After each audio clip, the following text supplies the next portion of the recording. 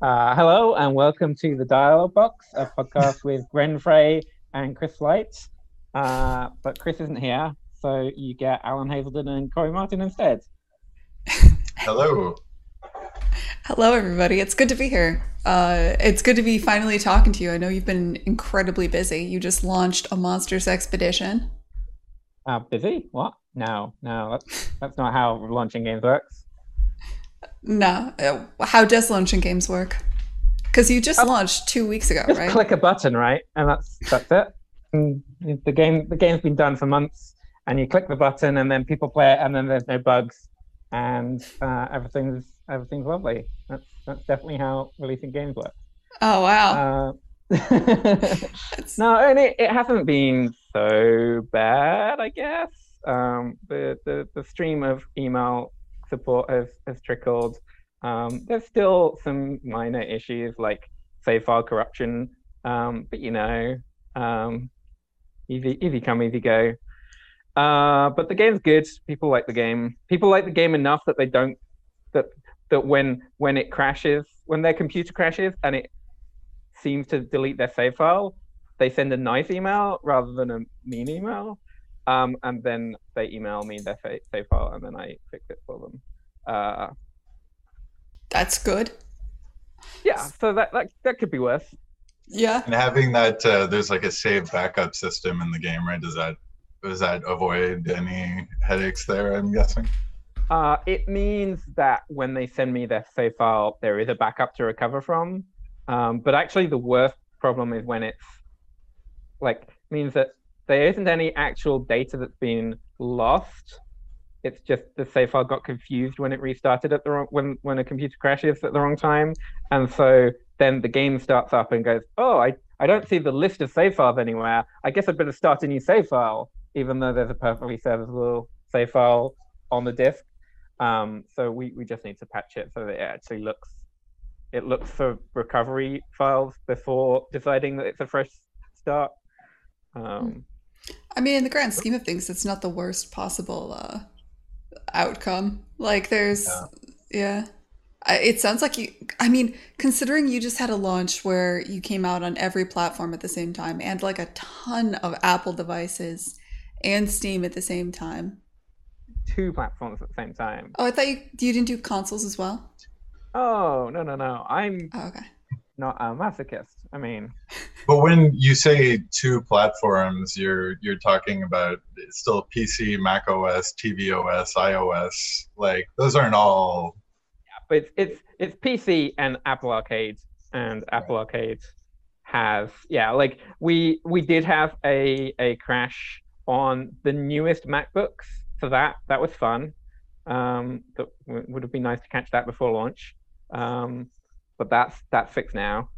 Um, but yeah, Apple Arcade, kind of most of the problems are the same, and we ironed out all the differences between iOS and tvOS and macOS before launch. Um, Well, that's It's good. more predictable probably than PC, where everyone's got a different configuration. Well, I just yes, figured there's got to be. I mean, I guess it's not as bad as Android because there's fewer Apple devices, but that does mean you have to figure out you're launching with touch controls as well as PC controls at the same time. Um, and I just imagine there's got to be between. Maybe there is a lot of shared lineage between all the Apple devices. I just assumed it would be a massive pain. Uh, yeah, I mean it wasn't not a massive pain, but yeah, um, like it's not the same kind of pain as doing a console launch would have been, because Apple Arcade only had one set of certs for all three iOS, tvOS, macOS. I see. Okay. And I think the real pain would have been having to do multiple sets of certs simultaneously.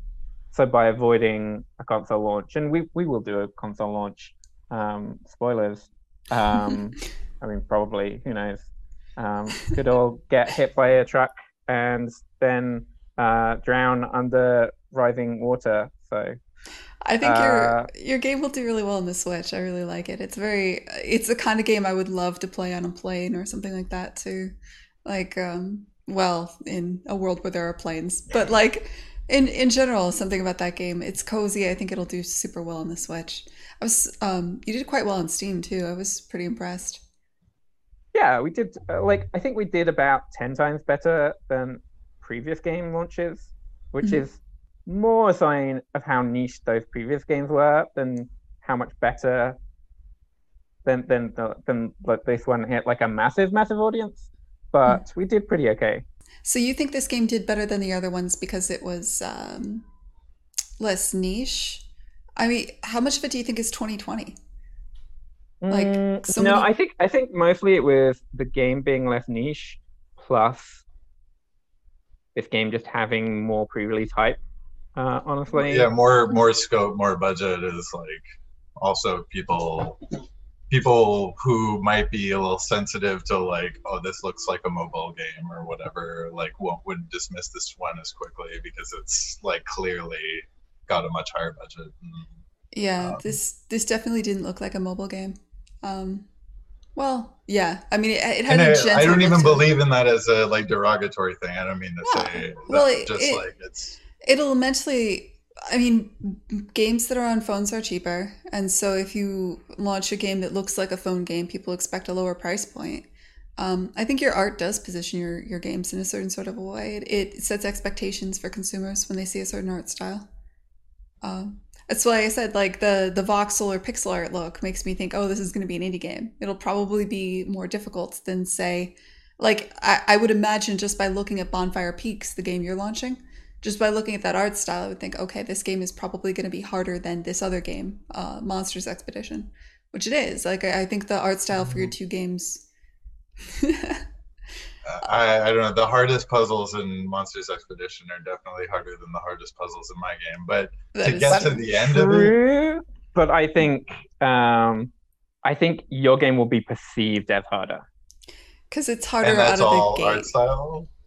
It's not art style, it is the pacing of the puzzles. Like you have more hard puzzles on the critical path. Right, right.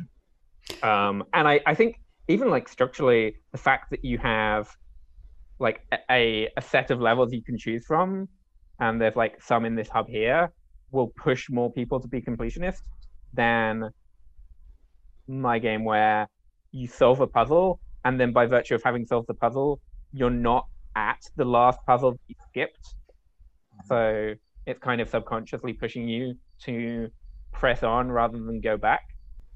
Whereas seeing a list of 4 levels, even if you only need to solve 2 to progress, I think more people will feel like they should be solving all of the puzzles before going on. Yeah, I think that's true. Yeah, I think that's true as well. Also, there's nothing like is it when I last I mean I haven't played the newest demo. I played the last demo, but there was nothing that said that you explicitly like, hey, you're ready to go on. You kind of figure out that you have enough boxes to go climb to the next area, right? Yeah. So, Well, and we've all been like, or like at least some subset of gamers have been trained to like to sweep an entire game before they move on. It's just what you do. yeah. Um, but yeah, just if I think maybe some of it comes down to just like signaling, hey, like forward progress is what you should have your eye on. Or is an option at least if you're however you're enjoying the game, play it that way, right? um, Well, I think no matter what, your game will be perceived as more difficult because it is more difficult out of the gate. Like a Monsters Expedition had a very gentle on ramp, you know, like and a there's just such a very gentle. nice flow in a Monsters Expedition of like there's no break between puzzles. It's just because it's seamless throughout, and because some of them some of them are explicitly not even trying to stump you at all. Right. It's like there's I a think nice that is flow. actually a big part of it, which is like because there's not like super delineated levels, we can get away with more trivial levels and it doesn't feel the same way that if I opened up a puzzle game and it had like just a sequence of levels and the first 10 levels were basically trivial, I go, oh, maybe this game isn't for me. Hmm.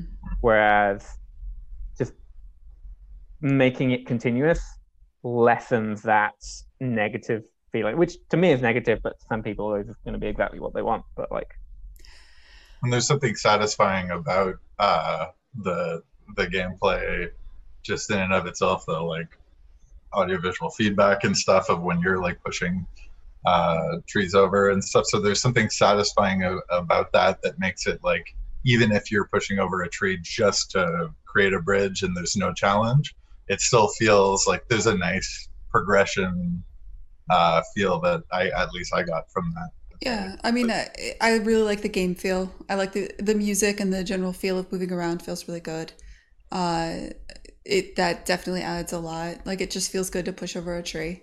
Like, that's an important, kind of like that core loop is really important. I dig that. I think there is just a very gentle on-ramp. I think there's a risk in having you go from one puzzle to another immediately, and that usually the risk with doing that is that people never want to back out. They never, in something like Baba Is You go to a level select screen, you click a puzzle, you go play that puzzle, and then when you're done, you get kicked back out to the level select screen. And that gets people used to the idea of backing out and going back to the level select screen. It doesn't feel negative when you back out. Whereas I'm not sure I agree with that. Compared to just having you go from one puzzle to another, that's a lot. I'm telling you, because with Kine, like, getting people to back out, I think was even harder than something like Baba Is You. Because you were accustomed to the idea of being kicked out to a level select screen, it didn't feel like failure when you went out as much. Yes. No, like there's definitely something there, but I think Baba With You is an interesting example because I feel like Empoli has mentioned the fact that people will get super fixated on one level, and because it's just there and they're staring at it, even though they have like 10 other levels unlocked, they'll hit their head against this one level rather than trying something else. Man, that's such a hard problem too, because like, I mean, it's something I've struggled with in Kine. It's something that I do it in every puzzle game. Like, I refuse to give up a puzzle. I imagine you probably experienced it too to some degree. Like, people would start playing an island and they wouldn't want to back out. I actually think, Gwen, you're in a really good place to solve this problem with Lab Rat, because you can just make your AI kick you out to the menu when somebody's taking too long. I don't think I'll be doing that. I think that might be. I think you have to be careful about how patronizing. I think you should consider it. Maybe I'll think about it. Maybe for some of the puzzles, actually, that might be interesting in certain places. Yeah, ideally, if you can make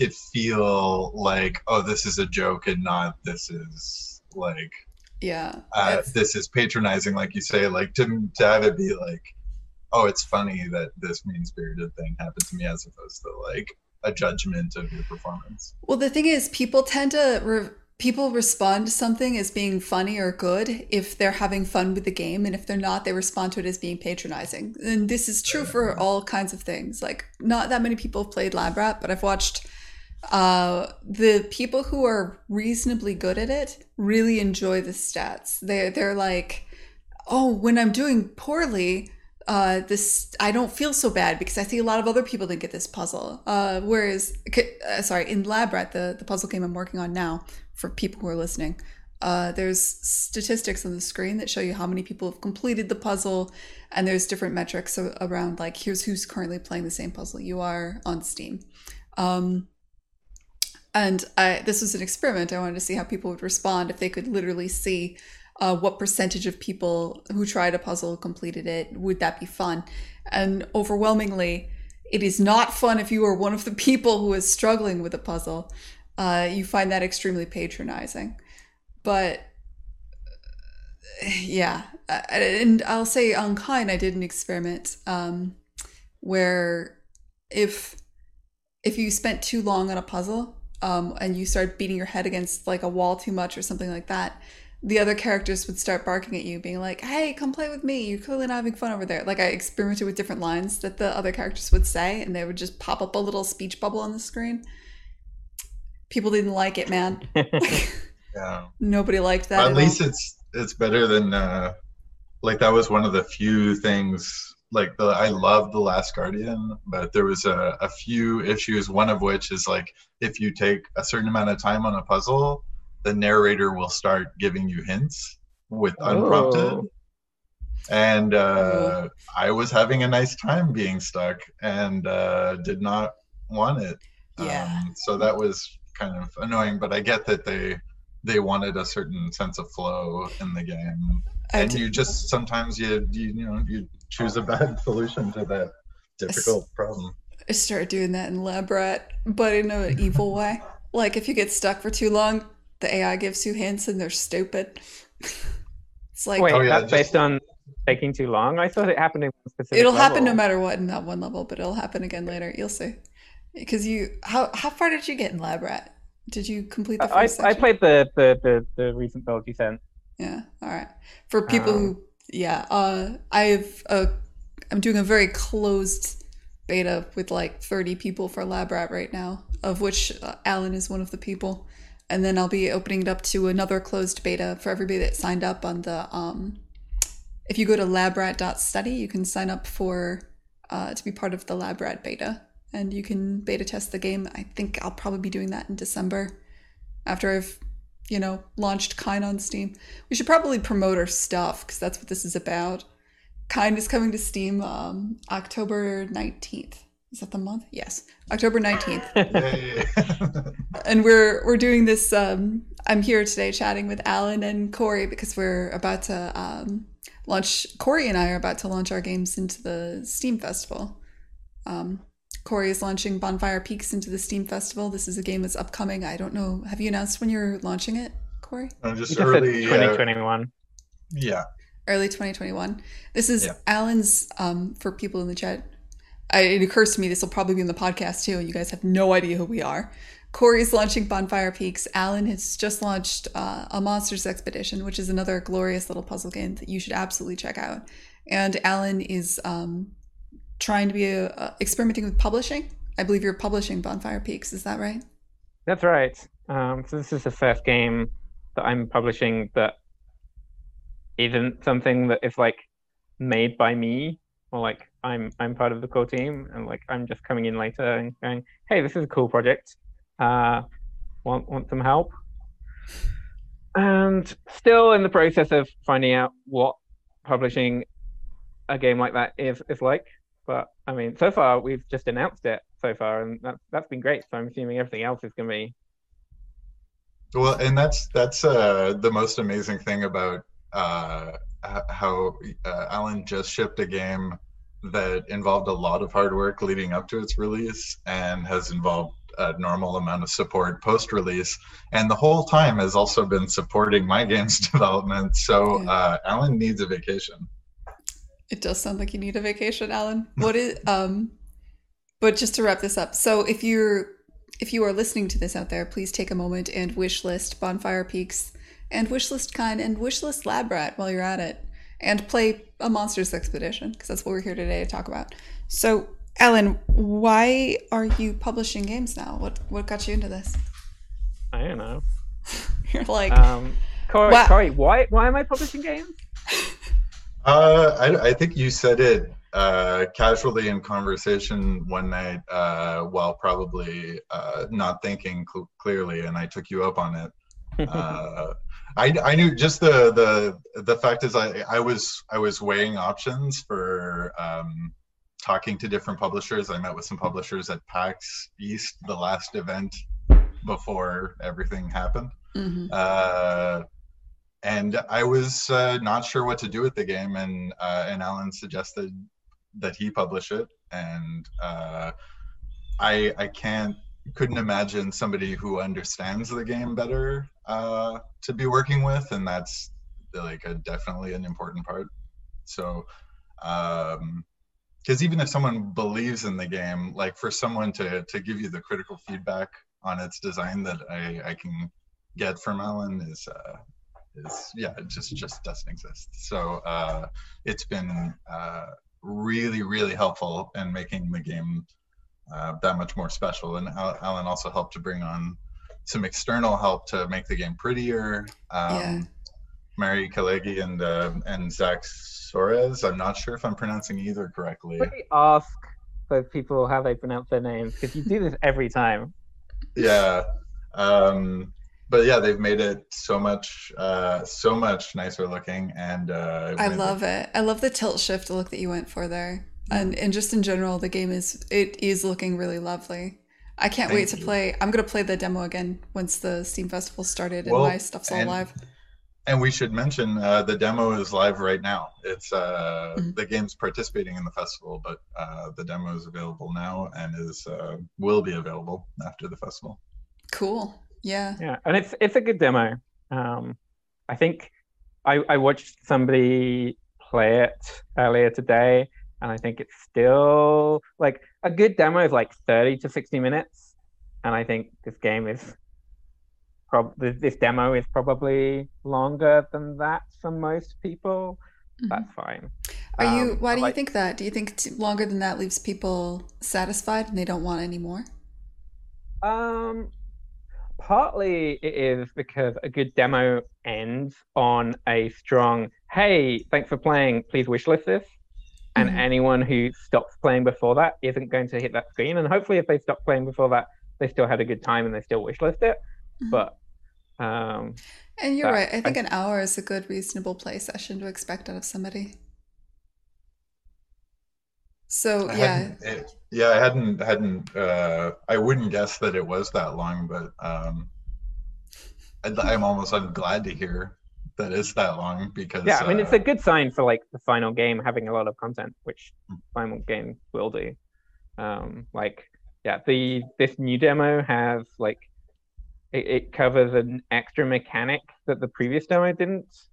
But there's a bunch more mechanics later in the game that are even cooler than the stuff teased in the demo. And yeah, like yeah, there's a lot of cool yeah, levels. it's hard to want to show like you know, if somebody understandably gets the impression from early levels of like how much could there be to this, it's nice to show them a little glimpse of it, but then also to save like the best stuff for when it's out. Hmm. This is something I've been thinking about a lot for Lab Rat because it's something I'm experimenting with is the idea of you have the intro levels that introduce the mechanics, but I feel like within 15 minutes we need to blindside somebody with something that's like here a taste of what's coming later, just to give people that idea that that there is more to the game, that this is building towards something. Because I think it is possible that people won't realize it's building towards something. It's one of the reasons why like a lot of puzzle games will show you like a massive unwinnable puzzle early on or something that you just don't have the information to, some kind of hint, some kind of indication that there is something coming later that's bigger. I've always really liked that. Or I think one of the that being said, I think one of my favorite demos for puzzles so far was the pedestrian one because it really did like it felt like it was nice, there was a flow, there was a gentle arc where it was slowly introducing mechanics, and then right before the end it was like, by the way, six more new mechanics, the end. Like just rapid fire. That was I think That's another nice. good way to do it. And then I got off Still that and haven't was like, I played should buy that. this. I've heard only good things about it. I should get around to it. I think somebody in the chat just mentioned Snakebird that tends to do that quite a bit. Or Snakebird did that they had a challenge level that you hit really early. Yes. Yeah, like that's interesting because that's in the context of the game rather than in the context of a demo. And I think it hits differently there. But like it is always a super nice trick of like going, okay, well now like you're slowly getting acclimatized with these levels, but like, like here's this ridiculousness. Yeah. But the Well, thing with Snakebird is like it, and then it doesn't drop back off. So it's not like a suddenly hard level and then okay, good, let's get reasonable again. It's just no, now the game is that hard. yeah. I mean, I've been thinking about this pacing stuff a lot lately. I think like for the first couple of levels of Lab Rat, we have one that's just like here's a tutorial, and then one that's like a little bit harder, and then one that's super easy again. Because I found like if you can give people a little bit of a sine wave early on, so you can be like, this game will be hard. I don't want to mislead you, but here, breathe. I think that helps a little bit. been thinking about, in general, different ways you can indicate that there's new mechanics coming later. Because if you look at the stats on Steam, most people will make a judgment about your game in like half an hour to an hour. Like, and if you can't hook them, if you can't convince them that there's like quite a bit more coming later on, I think it's just something that you have to. It's difficult because you have to teach somebody what the mechanics are while also indicating that this is building towards something, that there's something else further on. That's not something I have a solution to. It's something I don't think I did super well necessarily within Kine. It's probably something that you have to solve on a game by game basis, right? That it's like there's a different answer each time. Yeah, probably. Sorry, that's the end of that. That's the end of my thoughts on that. But yeah, we're both coming to the Steam Festival. Bonfire Peaks is coming to the Steam Festival. Kine will be in the Steam Festival. This is a big one for me because like Kine obviously came out on all the other platforms about a year ago, and so Wait, it did? I didn't even notice. no, Your game's out, man. But no, I'm being the stereotypical person who is excited about Kine but has never but doesn't realize it's already out. there are quite a few of those actually. Yes, a lot of people are like, A "Wow, lot I've of been people waiting." only play on Steam. Yeah, that was So surprising. And there was like another drum up of like Epic Store backlash stuff. When I posted on Steam, it was small though, so it's fine. Yeah, it's there are people for whom Steam is the only platform, but there. I am so glad I came out on the Epic Game Store first. It was a good idea. It funded the game, but it does also mean that like I've split I've split the audience, and so now getting a critical mass to like try to chart on Steam is difficult and that sort of thing. And so I'm well, the really thing is, like, I think a lot of the people who just play games on Steam, it might not even be because they're like, because I hate Epic or whatever. That's just where they play games, and they don't know the game's already out, and it's not any more dramatic than that, you know. And then yeah. so when it does come along, it's just like, oh, this game, I remember seeing this trailer a long time ago or whatever, you know. Plus, I think Steam makes it easier to just like be passively interested in a game and wait until it's at a discount and you buy it then. Hmm. Whereas I don't know if you can wishlist games on the Epic Store, but even if you can, it feels like that's not a thing that as many people are doing. Hmm. Yeah, if I could go back and do it again on the Epic Game Store, I would have launched with a free demo right at launch. I think their audience is used to getting a lot of free content. The play on Steam, the play on Epic is very different. My concern with Steam is that because I've split the audience, I'm not going to get a critical mass enough to get into the like popular upcoming or the popular new releases. And if you don't chart there on the front page, that's a major drag because then you can't like what do you call it? You can't get that kind of like the ball rolling down the hill situation. It doesn't matter if people have heard of the game if they don't see it on the front page if they haven't wishlisted it yet. You know what I mean? So Yeah. splitting the audience is bad in some ways. It's good in other ways. I don't know. Like, They are very different. yeah, how many games that came out on Epic have been coming out on Steam so far? Because like that's going to give you some insight into how strong those launches were. And I feel like I haven't seen a game yet that came out on Epic that has bombed when it came out on Steam, but also I wouldn't have noticed. So Oh, I mean, there are definitely. For one thing, my game is a lot more niche than a lot of the bigger games that came out in the Epic Games Store. I think you could say, Untitled Goose Game launched 2 weeks ago, right? oh yeah, but that's like an edge case. Yeah, but I mean, compare their Epic Games Store sales to their Steam sales. Um, Yeah. So we were where going to did put like this on Steam, so we should stop talking about this. well when Whoops. that was a gigantic hit, was that mostly on the Switch or like I, I don't oh, even know where. I think it was a hit on What's your both. point with Untitled Goose Game? I You're don't saying think it it. didn't do great on Steam? I think it did great. I don't think it did as well as it. How do I put this? I think it did phenomenally well at launch, and that would have been a hard thing to follow up with on Steam. But my understanding was it didn't get like a huge second wind on Steam necessarily, compared to something like what's a good example? Griftlands did well on the Epic Game Store and then did even better on Steam. That feels like a bad comparison because Grifflands was early access on Steam, wasn't it? Oh no, on Epic, wasn't it? And it's still early access on Steam. And like that's okay. so like you coincide the release on Steam with a big early access update, and that's a bigger marketing beat than like, oh yeah, it's out, but here now. But also, Untitled Goose Game has 1,000 Steam reviews in a week. That's not bad. Well, yeah. But compared to like it's a household name. Like it's a thing that it was such a big deal at launch that it was inescapable, and like 1,000 reviews in a week is escapable. Yeah. It's hard to say because it's a scale of things. But yeah, I know. I'm basically saying you should be less down about it. I think your Steam launch is going to go decent. All right.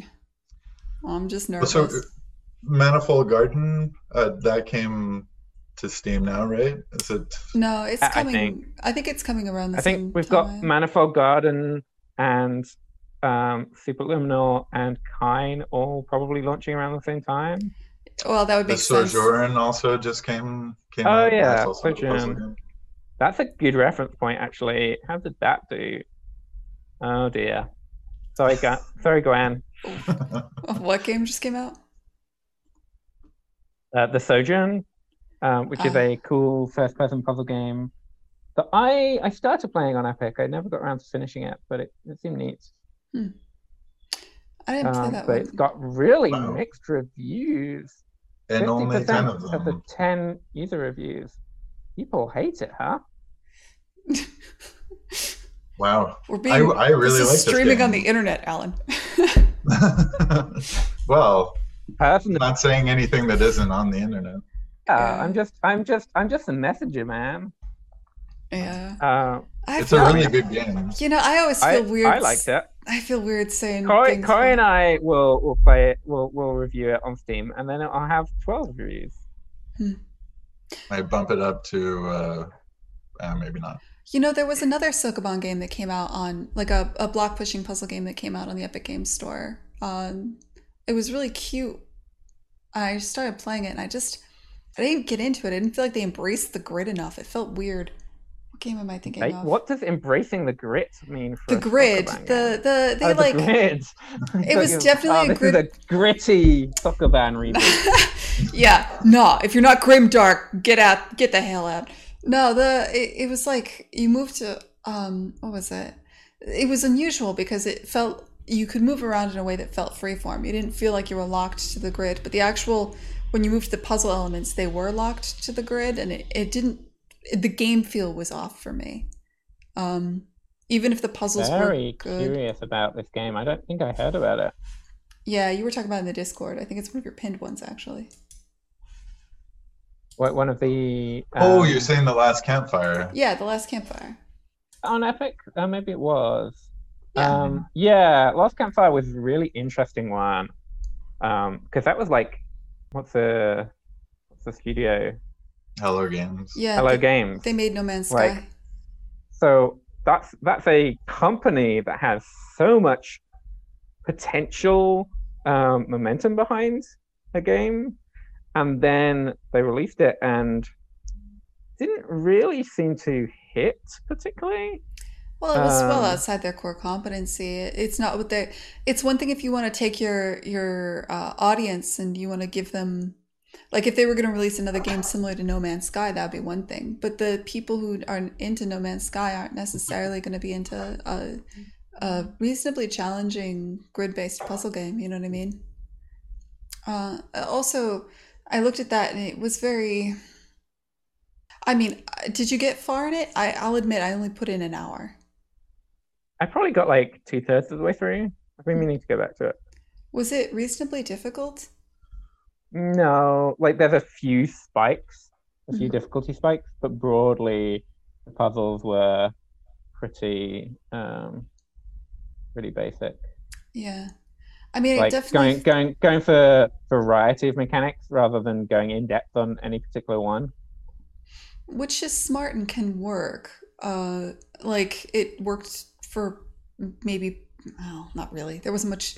I think they were going for something that was atmospheric and pretty and did well based on kind of like a mysterious sort of environmental narrative.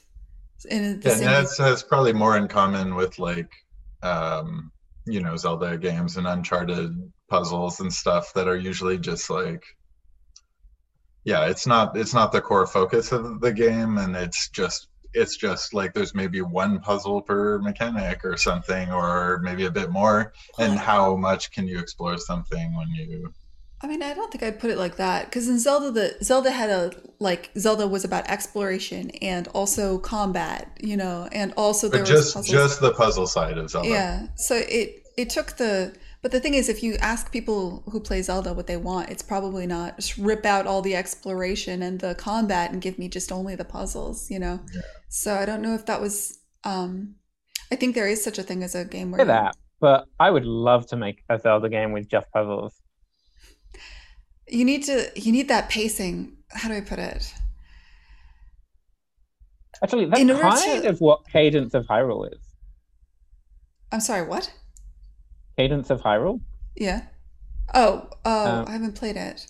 That's it's rhythm though, right? Like it's very much a rhythm puzzle. yeah, like it's rhythm puzzles, but it's like it's combat puzzles rather than combat, if that distinction makes sense. And then the rhythmness means that they can get away with the puzzles not being particularly puzzly. It's randomly generated, right? Probably. I don't Yeah. know for sure.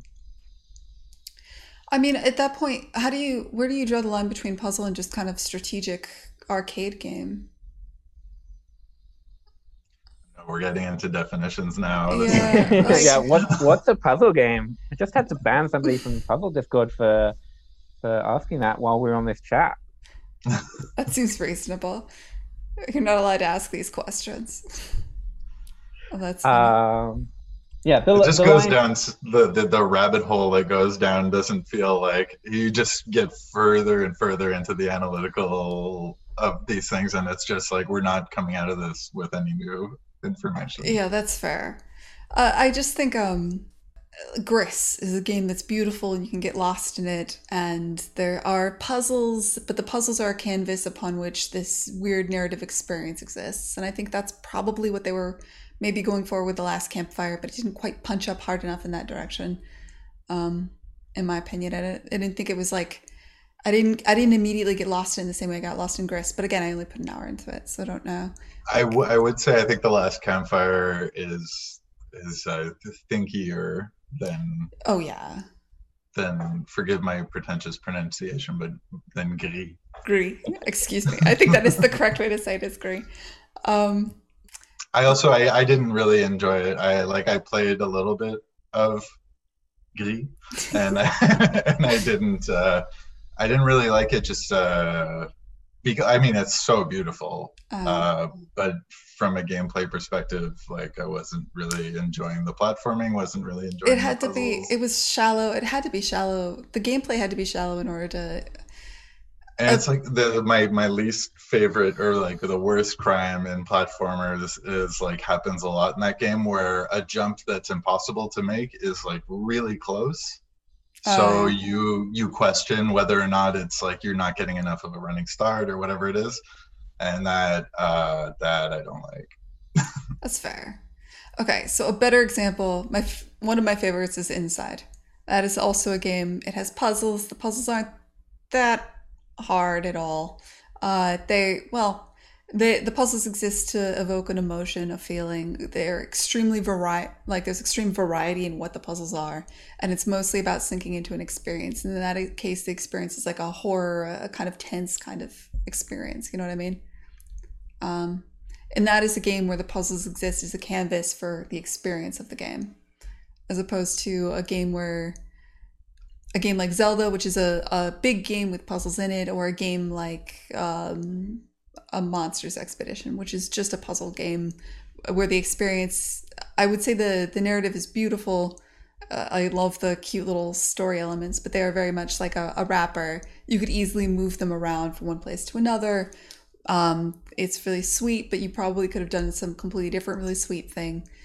I mean, you can speak to this. Like, I saw the development of a monsters expedition, so I saw the different kind of narratives you tried. But the narrative was more of like it was a wrapper after the puzzles were there, kind of, right? Yeah. I mean, what's the question? Uh, I'm just. A monsters expedition versus Inside. What's the difference? I mean, the difference is that Inside cares about its wrapper more, and the Monsters Expedition cares about its puzzles more. Or a better way to put it is the puzzles are the wrapper. Ooh. Like that's the part you're missing, right? Like the goal was to evoke a feeling, and the puzzles were just a way to do that. I think Alan described Inside as a roller coaster ride, and I like, if you don't think of that in a derogatory way, I'm on board with that description. Yeah, I did. What do you have against I'm sure, roller coasters? I don't remember if I meant that as derogatory, but I will now claim that it wasn't meant to be derogatory. It was just like when Martin Scorsese called Marvel movies roller coaster rides. Like a lot of he said they're not movies, they're roller coaster rides or whatever it was, and people got really upset. But like you say, who doesn't like a roller coaster? Like, yeah, what's not the a problem? bad thing. Are we not allowed to have fun anymore, guys? Jeez. You're right. Cultured to like roller coasters. I'm sorry, what was that? I'm too cultured to like roller coasters. Yeah. I see. If I'm not bummed out by my experiences, then are they real? No, but I mean that is kind of what it sounds like if somebody says, "Oh yeah, I couldn't like Marvel films are no good. You should only watch art films." It's kind of the same thing as saying I'm too cultured to ride a roller coaster. Yeah, that's fair. Yeah, like they're both fun. They serve different purposes. But I think all of these games are fun. I'm just not quite sure. So if I was trying to chart different games that consider themselves under the puzzle section of like a storefront, thinky puzzles that lean more on the gameplay and the logic, and where everything else is servicing the gameplay. I don't know if I would consider A Last Campfire to be fitting into that. I think that was kind of like where we started here. We were talking about A Last Campfire for some reason. Like I don't know where to put it on that chart. Like I don't know where they were aiming. Yeah, I mean, because A Last Campfire is super interesting to me because in its marketing, it is very much pushing itself as a like, oh, here's a cool narrative experience with cool graphics, and then I booted it up. And it's just like, here's a soccer band puzzle, here's a parity puzzle, here's this thing, and it's very tonally discordant. Well, the marketing was off from what the game experience was, which is right. Scary. Which I don't think that's a bad idea necessarily. Even like if you can trick people into downloading your game and then your game is good, then kudos. Yeah, well, I'm sure you both have heard before, like someone will discover any of the many decent puzzle games out there and be like, oh, I really like this. I don't normally play puzzle games. There's not a lot of good puzzle games out there or whatever. And it's just for not looking hard enough and for not knowing what actually is out there. Yeah, so it kind of feels like maybe if you sell something as a puzzle game, people will be like, oh, or we won't pay attention as much as if you sell it the way that they did. Yeah. So no, absolutely. I think marketing it as this narrative experience is a way of getting more people to try it. mm-hmm. And I'm not sure that worked in the case of A Last Campfire, but that doesn't necessarily mean because the experience when you boot up Last Campfire is so different to what you're expecting. But I'm not sure that it's necessarily a bad approach to try in general. It may well have done all right on Apple Arcade for sure, where people are also like, what have you got to lose to try the things. And Yeah. you can't refund a game on Apple Arcade. Yeah. I think that's one of the fun things about stuff like Game Pass and Apple Arcade is you can get a weird, unusual experience out there, and you won't get quite the same consumer backlash. If you're like, there could be backlash if people were expecting one game and they got a different one. You know what I mean? Like I could see that backfiring pretty hard. But yeah, on Apple Arcade, where people are playing it for free, I don't think it'd be that big of a deal. Yeah, I mean, it's that game specifically is quite interesting to me because it feels like an iPhone game from 5 years ago in a lot of ways. Like if it came out 5 years ago, I feel like we would be having a very different conversation about it. We would kind of expect it to be what it is in a way, but or maybe like slightly longer than 5 years ago. But like I feel like it feels like that kind of you play it on your phone or even like a flash game. Like you play it like very casually and like it's a nice pleasant experience with like nice intermissions between puzzles and then some variety of puzzles. And in some senses, I feel like it's just a reflection of how good we've had it since the kind of time when that's kind of what you'd expect. What games lurched us forward? What got us out of that and into where we are now? I mean you're not paying me enough to answer. Fair enough. Yeah, I don't have any specific games in mind when I say that, but like I just have this like vague sense of like memories of like playing random flash games or playing random iPhone games, and that is more than anything the feeling that The Last Campfire evokes when I play it. Interesting. With the AAA thing of taking control away from you constantly throughout. Yes, that is obviously the best thing about The Last Campfire. Yeah, is that a AAA thing? I think AAA gets away with it because they have the money to do the cutscenes, and the cutscenes are what sells the. I mean, if you're making a game with the trailer in mind, you're probably making a lot of cutscenes. I mean, like with the kind of taking control away from the player thing that I particularly associate with AAA games, I feel like it's just a very practical thing. Like somebody has decided that the camera needs to show this thing happening at this time or needs to show this cutscene, and then it is easier to know exactly what the camera is going to do before you give control back to the player than have a more complicated system where potentially the player could be moving around while other stuff is going on. Like any one individual case of that is something that you could fix to be better. But if you have to handle it like 100 times across the game, then suddenly that trade-off might not seem worth it, even though I hate it. I mean, there's just so many things that go into that, especially when you're talking about in AAA development where you have all these different teams. In order to communicate that this moment has to have a feeling and it has to give away these story beats because these story beats are important for the narrative team. It's just and those beats might inform gameplay also. Like you might need to know about something that if you're facing the wrong way, like you will have missed and you'll be stuck or whatever.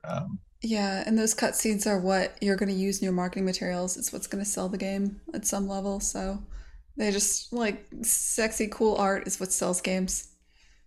Yeah, photorealism. Don't worry. Soon we'll be worried. We won't be worried about what sells games in that way. Soon we'll be worried about what streams well, and that'll be the only thing that matters. Is how are we not already at that point? Oh, I think we already are. We're just. I don't know if. I mean, I don't personally think about it when I work on games, but I guess a lot of people do now. Like, why do streamers want to stream this? What is going to make this highly streamable? It's definitely a huge, like, where the drums are beating in AAA. Yeah, I've complained about it a lot, but like we're kind of set up to fail with puzzle games in that sense that they're like, well, at least if your puzzle game follows the structure of it's a one-time non-replayable experience, where the person playing it might feel vulnerable and might not want to be watched while they're doing it because they feel like their intellect's already being judged by the game, let alone by an audience of people watching. And like, Well, like, okay, well, that's where thinky games won't do well, but games that are more experiential, puzzle games in that direction could do quite well because you can just, if it's not a difficult game, if it's not a game where you have to sit down and think, if it's a game where you just experience it and you can stop at any time and interact with the chat, that's actually probably a better thing. Yeah, but Um, then that kind of game, it'll be like a single linear experience, and somebody watches it on Twitch and then doesn't buy it. So it's lose lose. it is true. It has to be something where people see it on Twitch and also want to buy it. I think, yeah. And I think that actually is somewhere where thinky puzzle games could have an edge if people were streaming them in the first place, which is somebody can watch somebody playing on Twitch and go, "Oh, I reckon I'm smarter than this guy." Mhm. I don't know. That's just Uh, a theory. the real trick yeah, is like leaderboards or competitive puzzle games of some sort. Someone's gonna crack that. The competitive Sokoban. yeah, the Sokoban 99. Yeah. Sure. I mean, yeah, that would be doable. You just have a random daily challenge and a timer for how fast you did it. And that's not exploitable at all by somebody playing on one device and then playing on another. Maybe. Maybe something will shift and there'll be like a whole new thing that sells games in a couple of years time because like when have things not just kept changing? And I don't know what Oh, that thing would be, but oh, I'm sure. Like we're there's just so many things going on right now that'll change the industry in so many ways. Mhm. Between we're moving to subscription services, how is that going to change games? Games that are subscription. If you put yourself in Microsoft's shoes, what they want is they want to keep their customers continuously spending money each month. So now games that have retention of some sort, games that encourage people to come back and play over and over are the ones that Microsoft really wants. It's also what Apple Arcade really wants.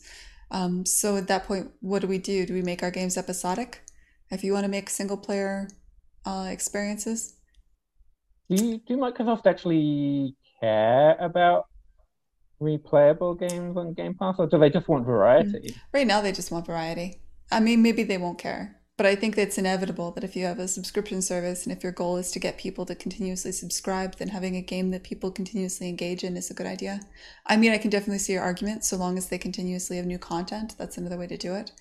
But it, Yeah, I mean, Game Pass is actually an interesting example because, like Apple Arcade had Grindstone, and I heard a lot of people saying, "Oh man, I want to keep playing this, and if I could just buy it, I would. But since I can't buy it, I guess I'll just have to say subscribe to Apple Arcade." Um, Whereas Game Pass, all the games on there, as far as I know, every game is buyable separately. mhm. Yeah, that's true. I mean, Microsoft's trying a lot of things simultaneously. Mhm. And they are not. I think Apple is definitely swinging. They saw what happened with Grindstone, and they're definitely swinging for more games like that. That's mine. What I sense. I don't. I think Game Pass right now is attempting to get like one game of every type, every kind of gamer. Give everybody a reason to want to purchase Game Pass. Mhm. Um, I you think. just go to the amount of volume that you have on something like Netflix where it's just there's always new content and it's not like there's always something new to consume and that you don't even people don't think to cancel their Netflix subscription because like there's always and obviously replayability is not as much of a thing with TV and movies. So. That's true. And I mean, the other thing is, it's possible that they just are very different markets. The market for somebody who wants an iPhone game is like, I want something that I'll play. This will be the game that I go to when I'm in my commute. Whereas, you know, I'll say I'm not that gamer. When I play a game, I want to sit down and play a game, and then I want it to end, and then I want to play another game. And so for me, Game Pass makes more sense. And so having a variety of content and constantly having fresh content is an interesting way to go. But I just feel like some part of me senses that if Telltale was around today, Telltale would be a great thing for Microsoft to buy. Like Yeah. Microsoft would purchase Telltale if they existed today. I mean, if I've got nothing to go on, I just feel like that would be true because I feel like if I was in charge of Game Pass, I would want Telltale specifically to make episodic games so that I captured those people because that's such a great that's the kind of thing where it's like, oh, I have this studio and they're constantly making, they have an audience that wants these games and that audience will stay because they want that episodic content.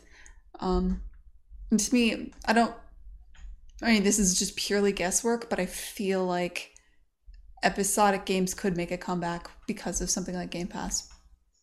I don't That makes sense. think puzzle games are well positioned to capitalize on that. That's just something that I think would be interesting for the industry. Well, you can make anything episodic, right? You could.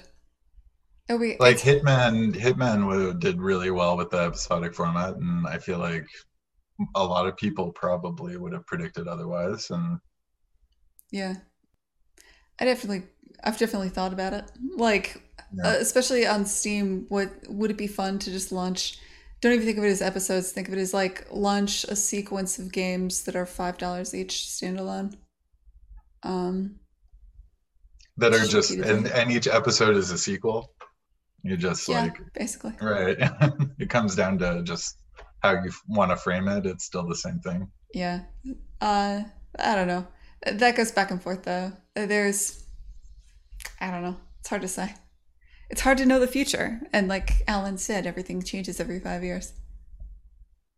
Yeah, I mean, I feel like um, you've you've gotten more cynical because I feel like a couple of years ago you were saying, "Oh yeah, in 5 years' time it's gonna be like thinky puzzle grid-based games all over the place. It's gonna be resurgent." We still gotta bring it. Now, Yeah, man. This is the wave, man. It's gonna it's the happen. wave. This is the wave. Hey, Future historians are gonna look back on this video call as the tipping point. I don't know. I think it's cool. Like, I've noticed a lot more highly polished Sokoban games lately. Well, it'd Like, be really interesting to see what happens when John Blow's new game comes out, because that's when it's like this thing that is clearly going to have a lot of eyeballs on it and is just the same format as so many other games that have gone under the radar. It'd be interesting to see how that's received and whether or not there's like a wave of, um, you know, games like it from developers who just don't even know these games exist yet. well, Really yeah, especially because interesting. he's Yeah, because releasing there the was like tools. a wave of Witness-like games, right? It's still happening. Is there a wave of Witness-like games? I haven't noticed. Maybe that's a sign Yeah. that that's not the most beneficial thing. I mean, is there really? I mean, depends what you define as a wave, but like I'm sure there are more first-person puzzle games where you're wandering around an island solving Mm, puzzles than there would have been if that game had never existed. probably, sure. I mean, I Yeah. think, yeah. And just like for a while there, it was like after Portal, there was a lot of Portal likes that a lot of games were being called Portal like that were then didn't have the like physical like the moving around part of it or like the like exhilarating, I'm flying through the air aspect of Yeah, that distinguishes the Portal. thing that makes Portal good is the writing, the atmosphere, the puzzles were not a wrapper, but the puzzles were not the if that game was only puzzles, it wouldn't be good. It was good because of everything else, the humor, the writing, the It's a package for it's a sure. package, yeah. Like that's a game that nailed it, man. And yeah, it's not easy to nail it quite that well. Anyway, yeah, sorry. Well, this is thank you everybody for listening. This has mostly been a talk where we show our upcoming releases. Please do check out Bonfire Peaks by Corey Martin. Go give that a wish list on Steam. Please check out A Monster's Expedition by Alan Hazelden. That just launched 2 weeks ago. It is actually really fun to play. It's very it's like a good if the day has been a little bit long and heavy for you lately, you can sit down and chill out to this really charming game that's really light and playful and fun. It'll get your mind off of things. It'll keep you quite engaged. I really, really like A Monster's Expedition. It's absolutely a masterpiece. It's one of my favorite games of all time. Damn. And yeah, like I mean, I need to play it more. I've only like 4 hours in, but it is a really good game. How far did you get, Gwen? I'll talk to you about that after this. And then this, and if you could do me a favor and go wishlist Kine on Steam, it is launching October 19th, so I'm very close and I really could use your wish lists. And yeah, sign up for the LabRat beta if you haven't yet. It's at labrat.study. I know that's a lot of action items and give you a lot of homework, but we've And got a lot going also, on. please play every Thinky Puzzle game that comes out in the next 20 years. That's all. Yes, we are pushing the Thinky Puzzle games. I maintain that we need to change the branding for that. Thinky Puzzle games is the dumbest branding. Can we come up I'm with open to suggestions, but logical there's better ones. puzzlers? Brain problems. I'm big on brain problems. Brain problems. Come on. Brain problems? Brain problems. Yes, it's Brain funny. problems. It's come on. We have brain problems, Alan. Good games? Great games. No, too Good. Tetrisy. Yeah, and it could be like, that doesn't say that it's like a logical puzzler. We need something that's like... This has been Gwen Frey and Corey Martin and Alan Hazelden, and you've been in the Dialogue Box.